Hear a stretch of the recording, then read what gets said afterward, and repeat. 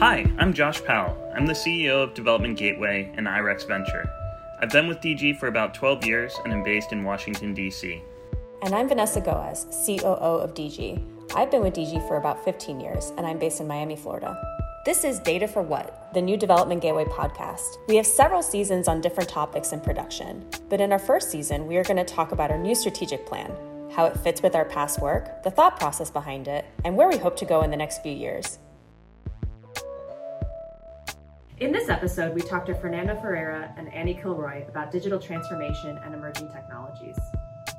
Yeah, it was really a great conversation. And, the reason why we wanted to talk to Annie and Fernando is our director of software development. He's worked with DG for well over a decade in building technology, deploying it directly with governments and civil society globally, and really kind of delivering at a very pragmatic level digital transformation, as well as testing out new technologies. And Annie has done a lot of work around digital and data governance, around understanding and measuring digital transformation, and a lot of our applied research work. And so I think they both brought really great and unique perspectives to the conversation. So historically, DG used to talk a lot about digital technologies. We made a bit of a pivot towards data for decision making in more recent years. And now this new strategy kind of goes a little bit back to the question of digital. Can you tell us a little bit more about why we're making that shift? Yeah, I think when you pulled the mask off, it was always digital all along. All the work that we've done has been about deploying digital technology to support data collection, data interoperability, data analysis, visualization, and all in the service of using technology to help support better decision-making and better development outcomes. The vernacular, the zeitgeist has evolved over time, particularly with the Data Revolution report in 2015. There's a lot of framing and focus on the data component. Over the more recent years, I think what's become clear, and particularly throughout the pandemic, is that all of those processes around data, as well as around citizen engagement, civic participation and so forth, they all require a level of digital transformation and digital equity, and also increasingly digital rights and kind of digital governance that really weren't being met by the development sector, by governments, certainly by the private sector as well. And so I think certainly the pendulum or the focus has swung back a little bit toward digital. And for us, it's a little bit of change, but it's a lot of continuity. The main difference is that, I think we're being very intentional in this strategy about leaning forward into some of the new and emerging technologies, testing them out with an eye on governance, with an eye on ethics, and with an eye on appropriate technology, which for a while was really the buzzword that you heard in the ICT4D space was around appropriate technology. That's kind of gone away. I think we're going to start to see that coming back as some new and exciting or buzzworthy technologies inevitably run into their challenges and limitations. I think you'll start to see people talking more and more about appropriate tech again. I think it's been interesting over the course of our careers in this sector, seeing how data and digital was a bit of a niche topic, kind of had to force your way into the room and explain why it was important, to becoming almost expected and a bit more mainstream. How are we setting ourselves aside and making sure that we're being a little bit different in this space so that we continue to bring value? Yeah, I think that's definitely right. We're at the first time in my career where I think demand is kind of far outstripping supply in terms of expertise in the digital space. And so there's a lot of opportunity for growth, not just for DG, but for a lot of partners. I think what's unique about our approach and our offerings is a few things. One is that our team are half software engineers and half development practitioners. We really bring that hard engineering skill set to all of the work that we do, as opposed to outsourcing or just having maybe one or two developers or technologists on staff. And so our thinking is really heavily driven by our software team very often, and particularly in the strategy cycle, I think. I think the other thing is really a close understanding of governments, of civil society, and of the context that we work in, so that we can really tune the use of digital technology, of data, to specific problems that people have in their day-to-day life, in their work, in their decision-making processes. I think that's often lacking. There's still a very heavy tools-first focus within the development space. And I think as you see digital mainstreamed into more and more sectors. You have folks getting excited about digital maybe for the first time, and so there's this natural inclination to kind of repeat the mistakes of the past of, I have a tool, this tool can do X, I must deploy this tool. And I think being able to come in as a trusted thought partner to be able to really ensure that the approaches that are being designed, the tools that are being deployed are really fit for purpose, are sustainable, and also ensure the rights and the protection of information of particularly marginalized and vulnerable communities. What was most interesting in your conversation with Annie and Fernando? I think what stood out to me in this conversation is that the first half of it in particular, there was an inordinate focus, and I think rightfully so, on risk identification and mitigation. You know, we're a technology organization. We're strong believers in the role of technology, but I think we also have a very weighty understanding of the responsibility that comes with deploying technology, particularly technology that is either designed to allocate resources that influence people's lives or that even more directly touches their lives through service delivery and access to those resources. And so that was obviously, you know, something that our team spends a lot of their time thinking about, that kind of first do no harm principle. And then from there, thinking through what are the exciting things that we can do that match with our ethics, that match with our value and our mission. And there's always a lot to be done, but I think doing it really thoughtfully and carefully is always critical to the way that we work. Yeah, I think that's such an important thing about the way that we work and also what we look for in partners, right? We're not just looking for any particular opportunity to go implement any new shiny thing that we want. We really are always thinking about the people behind the tools that we build. Who are going to be the users? Who are going to be the ultimate people benefiting from the use of this data? And I think what you brought up about do no harm, it's so important, and it's something that I think gets thrown around in our space almost not seriously sometimes. For us, it's always sort of at the forefront of what we're doing, and I think sometimes it means that we don't go after what we perceive to be a little bit riskier, even though it might be a bit of a sexier new thing for us. So I do think that's a really important thing. I'm very glad that you guys had a chance to talk about that. Let's turn to the conversation with Annie and Fernando. I'm here with Annie and Fernando today. Annie, do you want to go first? I'm Annie. I'm a senior associate. I've been with Development Gateway for about 5 years now. My background's in data analysis and policy analysis, so I support a lot of initiatives at DG on data use and data use advisory. I'm Fernando Ferreira. I'm the Director of Software Development. I lead the team that takes care of developing our software solutions, and we've been doing it for many, many years, and we have a focus on delivering these high-quality, sustainable products with an emphasis on open source. Annie, we'll start with you. What is digital transformation, and how do you see Development Gateway's approach to digital transformation changing in recent years?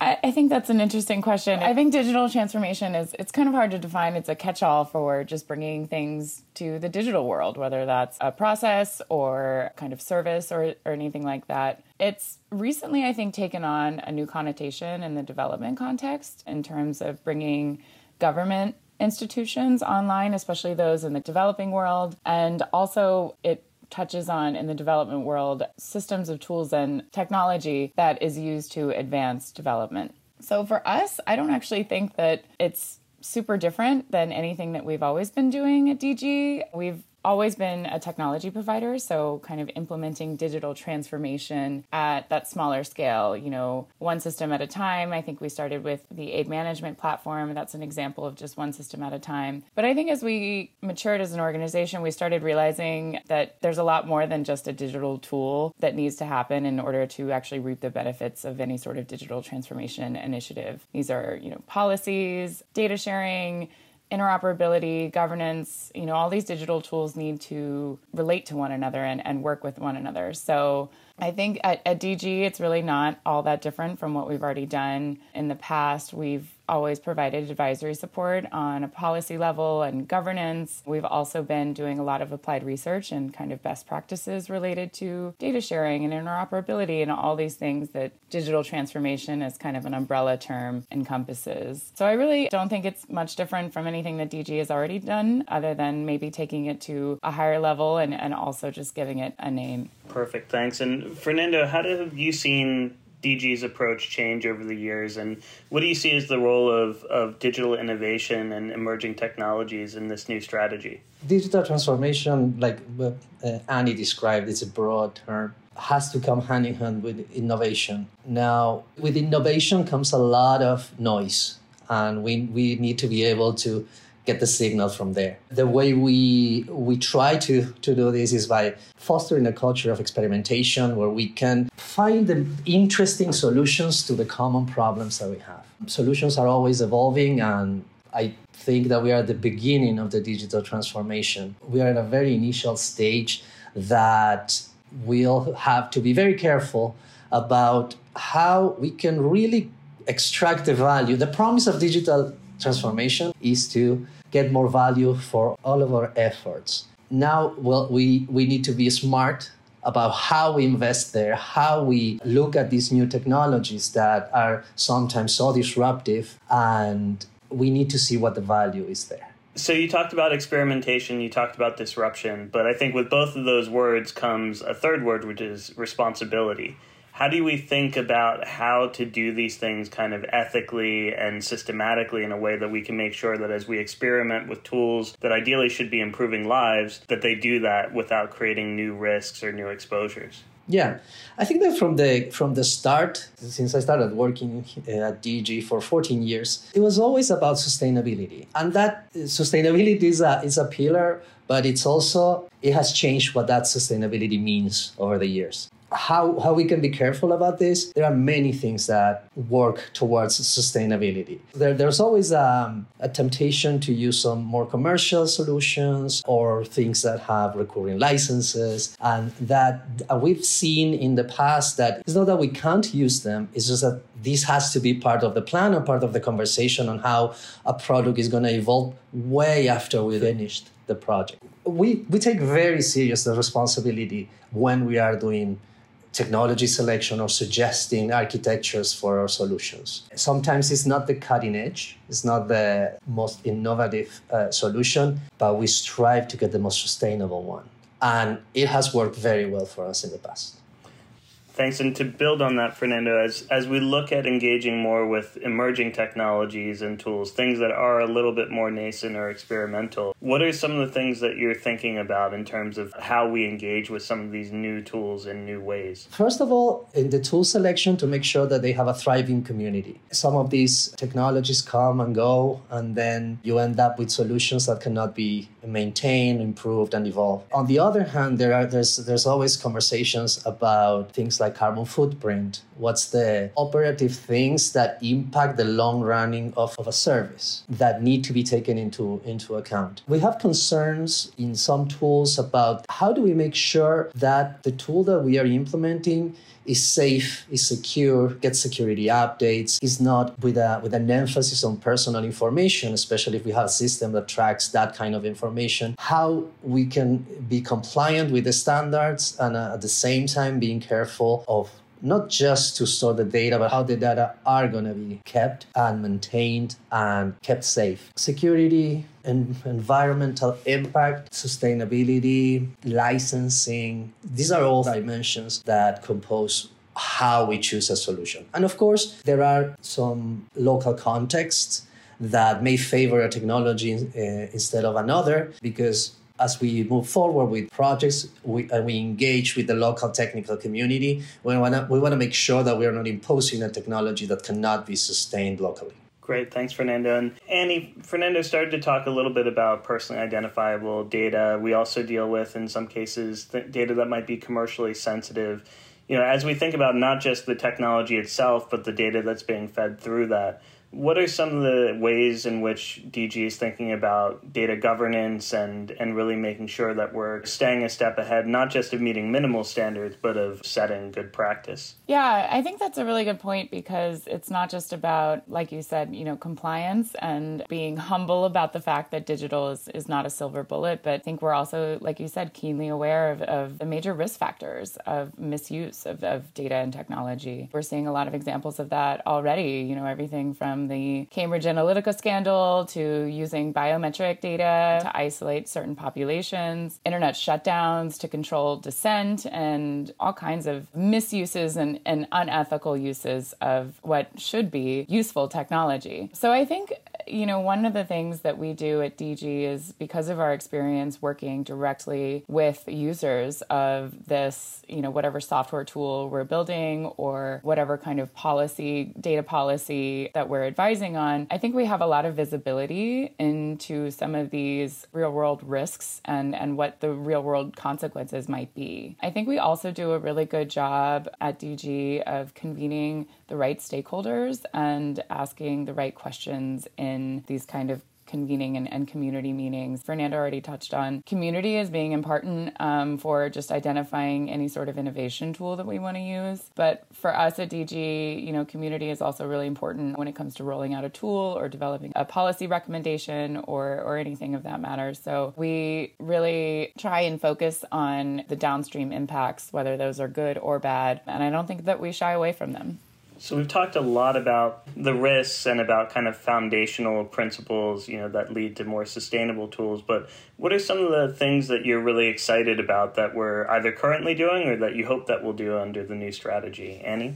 Yeah, I'm really excited to see how we can kind of marry our more bottom-up experience with digital transformation work with some of the more top-down frameworks that are coming out. There's a growing body of evidence and literature in the development community about what digital transformation is and how to do it and how to be successful at it. And I think that there's a lot of assumptions kind of built into those about things being one-size-fits-all and context and things. So I'm really excited to see DG in this space as more of a grassroots digital transformation group or taking more bottom-up approaches and seeing how we can kind of marry that with some of the kind of national level guidance that comes out from, the UN or World Bank or other development and private sector organizations that contribute to this body of evidence on digital transformation and what works.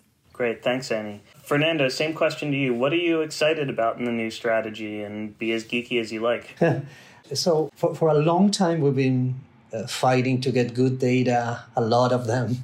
But now I think that with the promise of a couple of technologies like AI, machine learning, and deep learning, there's a lot of opportunities there. When I started looking at this about 7 years ago, you needed to work directly with IBM to access their Watson systems so you could try to do something in AI. Now the libraries are widely open. There are many projects that provide a good level of AI, an advanced level of AI, that I thought that it was not possible without a lot of resources. The thing that excites me the most is how we're going to apply these tools to bring further that mission of, okay, let's do something with data. Let's bring it further. I think that the potential there is pretty big. The way that the tools have been standardized and open sourced in many cases, or the availability of the big players on the AI sector to facilitate using their techniques, their tools, their APIs, so you can, without a big investment, get a lot of insights over all that data that we've been collecting for many years. But now I had a follow-up question for Annie in this context of the tools that we are developing. How do you think that DG keeps the user at the center between all of these things happening in technology, policy, etc.? Yeah, that's a really important question. I think part of it goes back to just kind of our understanding and our perspective on the ground, right? So, we're really working with data users, end users, but also the people that are impacted by these data systems. So if you have, for example, a health information system project or a health sector digital transformation project, are you working not only with the users of that tool, supposedly nurses, doctors, doctors, things like that. But are you actually also going into the community and understanding what the major health priorities are there and making sure that the data and the system that you're building also reflects those values as well? So I think there's a lot of things that DG does. Again, everything from convening the stakeholders to just kind of staying abreast of these real world issues by continuing to talk with people. I think our CALM methodology does a really good job of casting this wide net when we do these assessments on anything from what kind of technology do you need to use to what is the organizational or national data strategy in a given country. We apply this same methodology that allows us to cast a really wide net and see things from, a really detailed lens that really highlights, again, not just the end users, but people that are affected by these systems as well. But I'd like to pose this question back to you as well, Fernando and Josh, and see what other things DG does to make sure that we keep the user at the center. I can speak from the purely implementation aspect of this. One of the results of our methodology is that we engage with the stakeholders pretty often. It's key to understanding how a system is going to be used. And in some instances, that takes the shape of having people see how people are using our tools. But sometimes it also includes making large printouts so people that use these systems can go to villages or wherever the data is going to be used and explain how some of these things work, what the data means. And in general, the users in our projects are up front and center. I think that our projects thrive when the users are engaged. And that can take many, many shapes because people have limited amounts of time and so on, but we try to make it as efficient as possible to engage with the teams that are going to be using our tools in the day-to-day, either for making decisions or doing the data collection. The one thing I'd add is I think all of our methods and our team really understand that tools for data are really used to drive decisions, and that decisions occur within a specific political, procedural, regulatory, and technical context. And whether the decision maker that the tool is designed to inform is a minister making budget allocations, or whether it's a smallholder farmer deciding how much money to spend on improved seed varietals versus fertilizer or other inputs versus keeping in savings and moving forward with what they have. In either case, our goal is really to tune the data, the information, and the presentation of it in a way that's going to be ultimately useful to the person that we're trying to influence. And so I think that leads to a very unique set of assessment tools, methods, design processes, that it's not just about who is the person that you're sitting across the table from. I think very much, Annie, to your point, it's about who are all the people that aren't in that room who need to either use or benefit from the system, and how can we best capture and reflect their perspectives in a way that's kind of authentic and meaningful to their experiences. Fernando, earlier you talked a little bit in the context of tool selection about kind of local development communities and sustainability.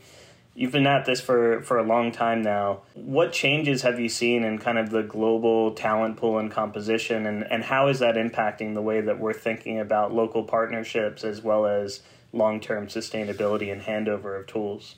In general, there seems to be a polarization over which platforms have been successful and easier to maintain or easier to connect to local talent. The evolution that I've seen is that it used to be very spread. At one point, a few years ago, there was a new open source solution for each possible problem. But eventually, the communities were the ones that made a solution thrive or not. Especially one of the biggest changes have been how open source has been embraced by the private sector, the civil society, etc., for in replacement of things that you could only pay before, now moving into something that it's way more sustainable. And at the same time, it follows a principle of transparency that private companies or proprietary systems were not open to have, and now they are forced, because imagine any system that it's currently managing your internal data. You want to make sure that what is happening with the data that you're moving from one point to another point. And in the case of open source, the code is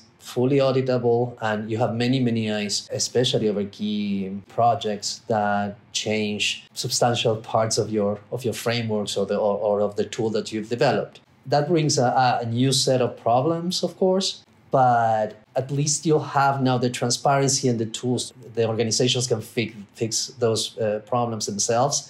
Before, it used to be a more involved process.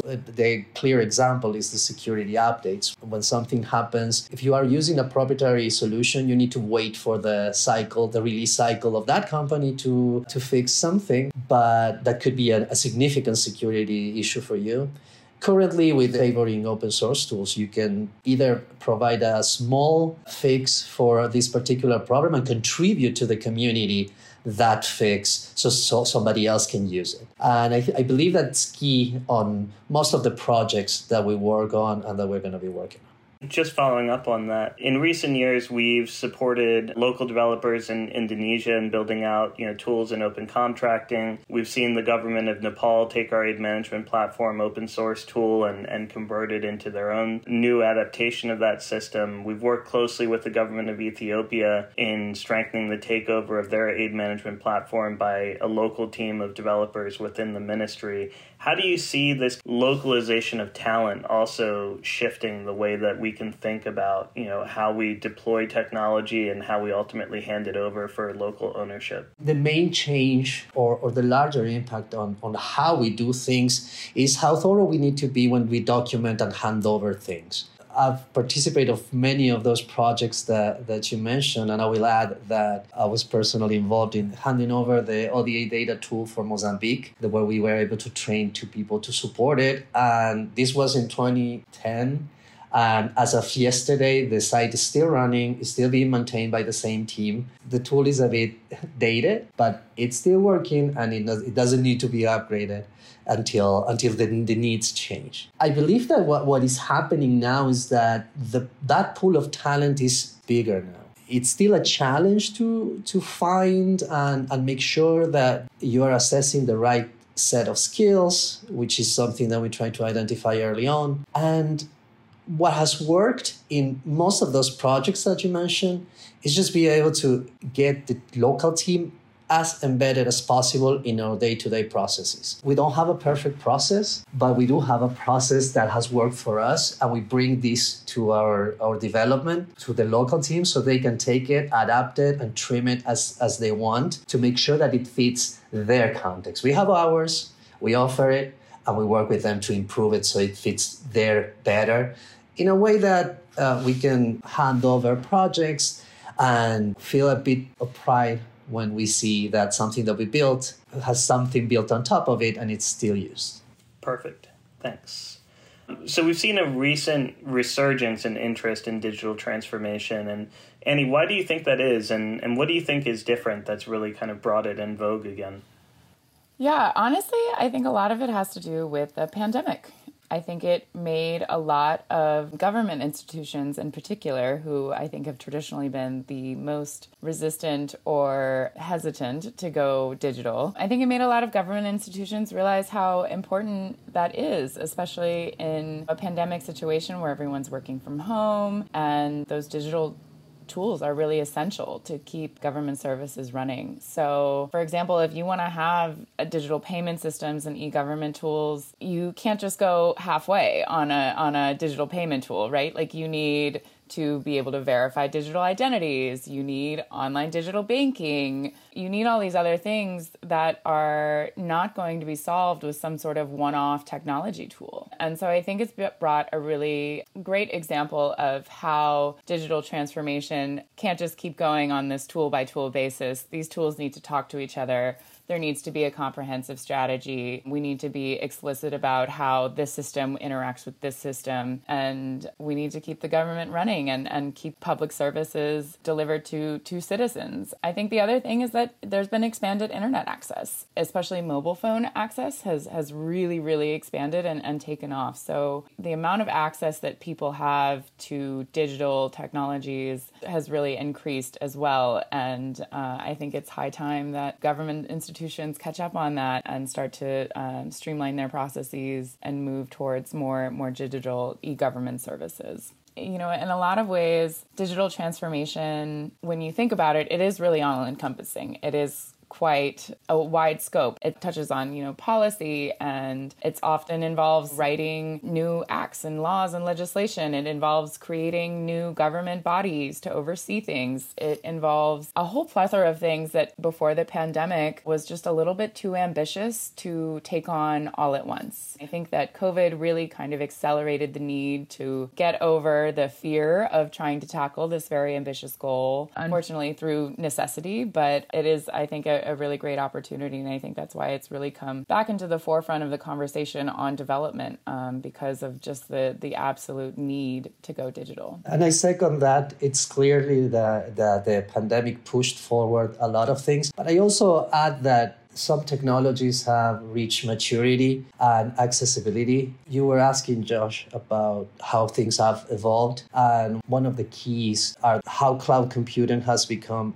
the standard in the industry. When we used to deploy a rate management platform in different countries, we usually came to the country with the server, with the routers, with the cables, with everything. And then we needed to figure out how to make sure that it has power, make sure that it's maintained, and so on. All of that has been simplified, and it takes some time for everybody to be involved, and it's understandable how it used to give a clear sense of ownership over the applications when you have the actual hardware that the things are running. But the value proposition of cloud computing is so good because then you can delegate maintenance of servers to people that have millions of servers, and not you that you're trying to. It makes everything more efficient while at the same time improving all the service levels agreements. And that composed by the fact that the cloud computing industry is providing access to things that were unthinkable before, such as machine learning analysis, or in general, everything related to analytics. It's getting simpler and more powerful. And as society gets more digitized, we only have more data. So the problem is only getting more complicated, and getting these cloud computing, Internet of Things, big data, and all the promise of digital AI. I think that it's pushing this digital transformation further. I've read it described in the past as a wave of technology, but now I hear it that it being described as tsunami, that it's impossible to stop. It's going to change, and it is changing the way all organizations do things, because the value proposition is just great so far.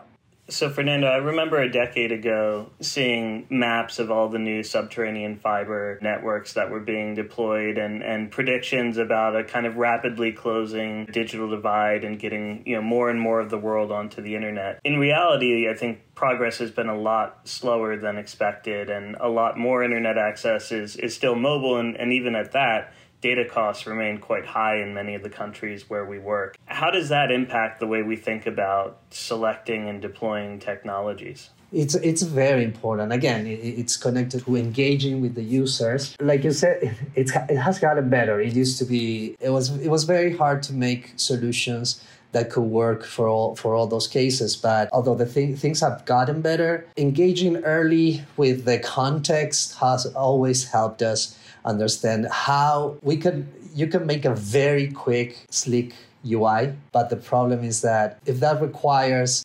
gigabit connection, it's not good. So we try to optimize for the context that we work on. There are many, many techniques and many resources that we use. For instance, we are trying to embrace in all our applications some sort of offline access, which has also evolved in the ways that the tools, that the frameworks provide this, because it is a need.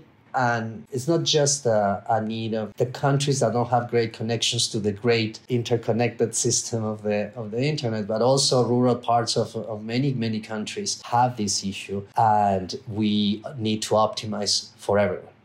And Annie, we see continued digital divides by gender, urban and rural, socioeconomic status.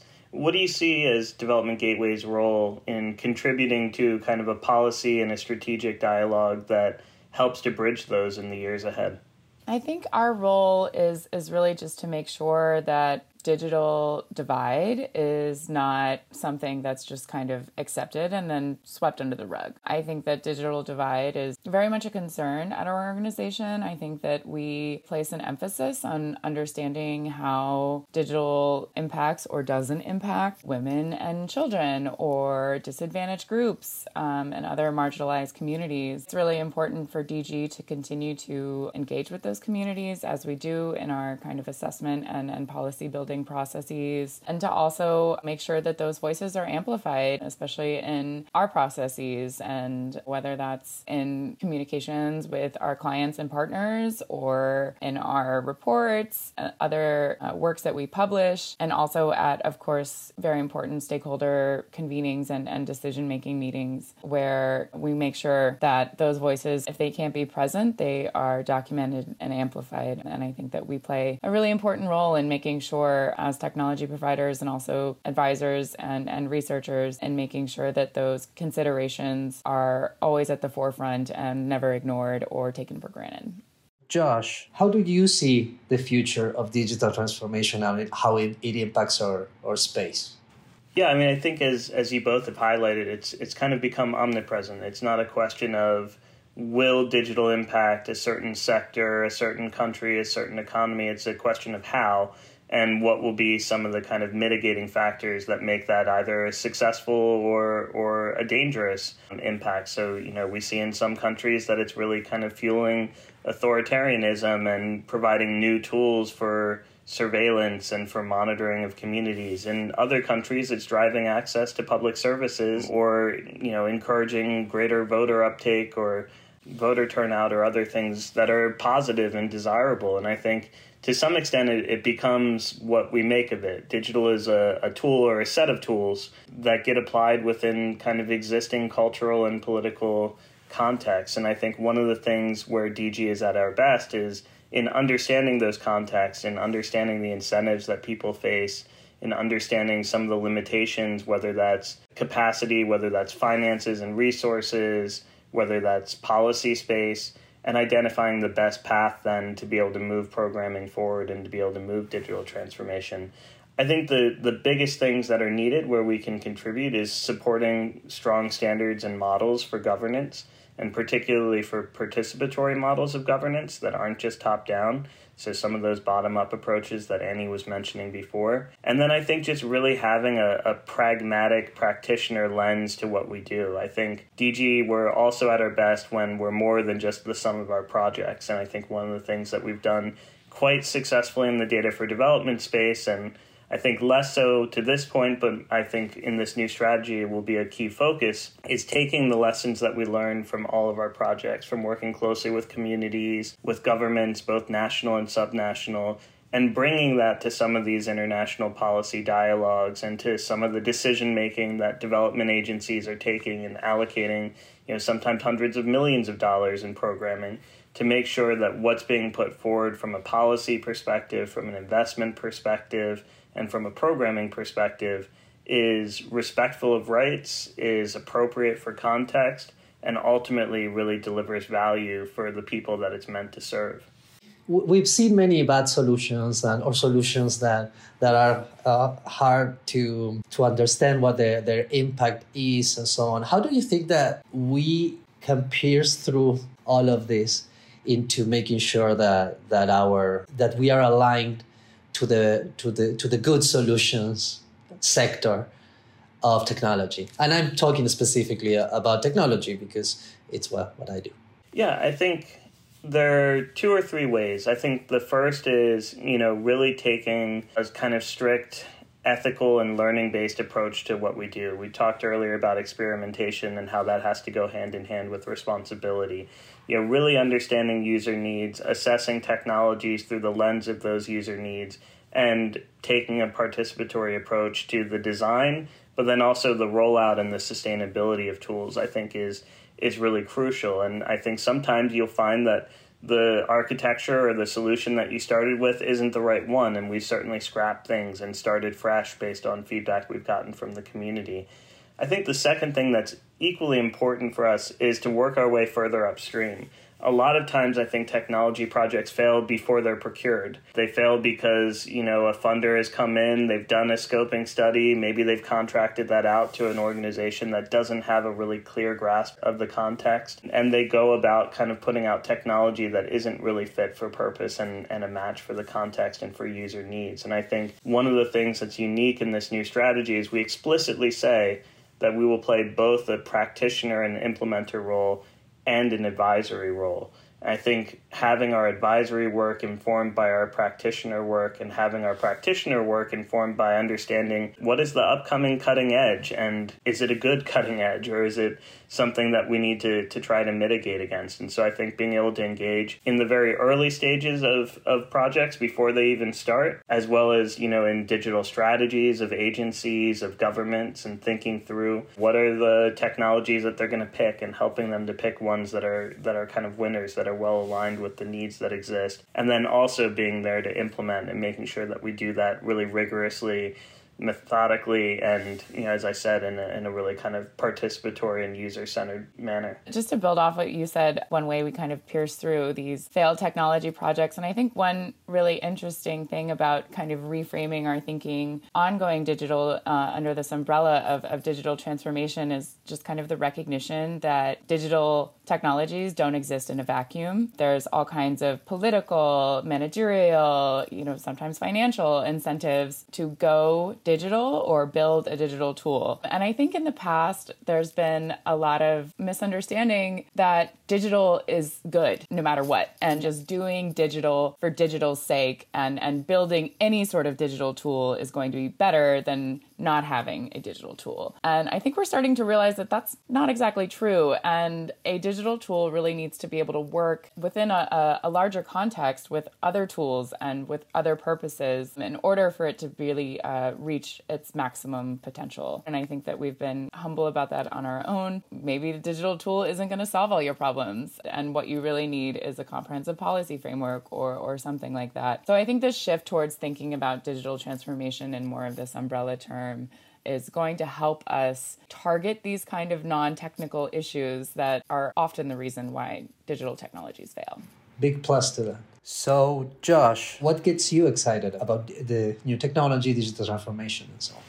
I think it's just exciting to be able to do what we've been doing at a greater scale and to really have kind of a clear avenue to informing the policy.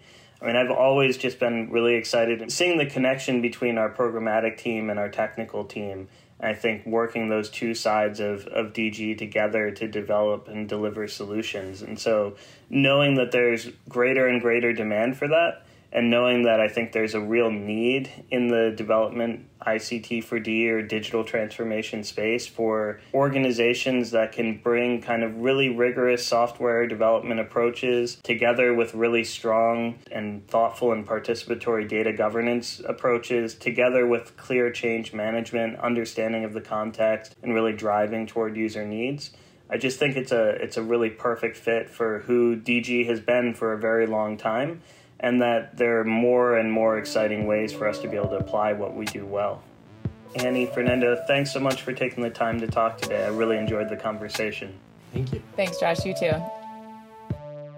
Big thanks to everyone who listened to this series focused on our new strategic plan.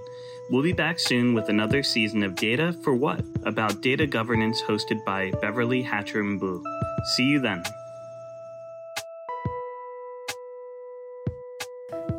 Special thanks to all our guests. This podcast was produced by Lindsay Fincham with support from Annalisa Goodman. Our theme music was created by Mark Hatcher. Learn more about Development Gateway on our website, developmentgateway.org, or through our social media.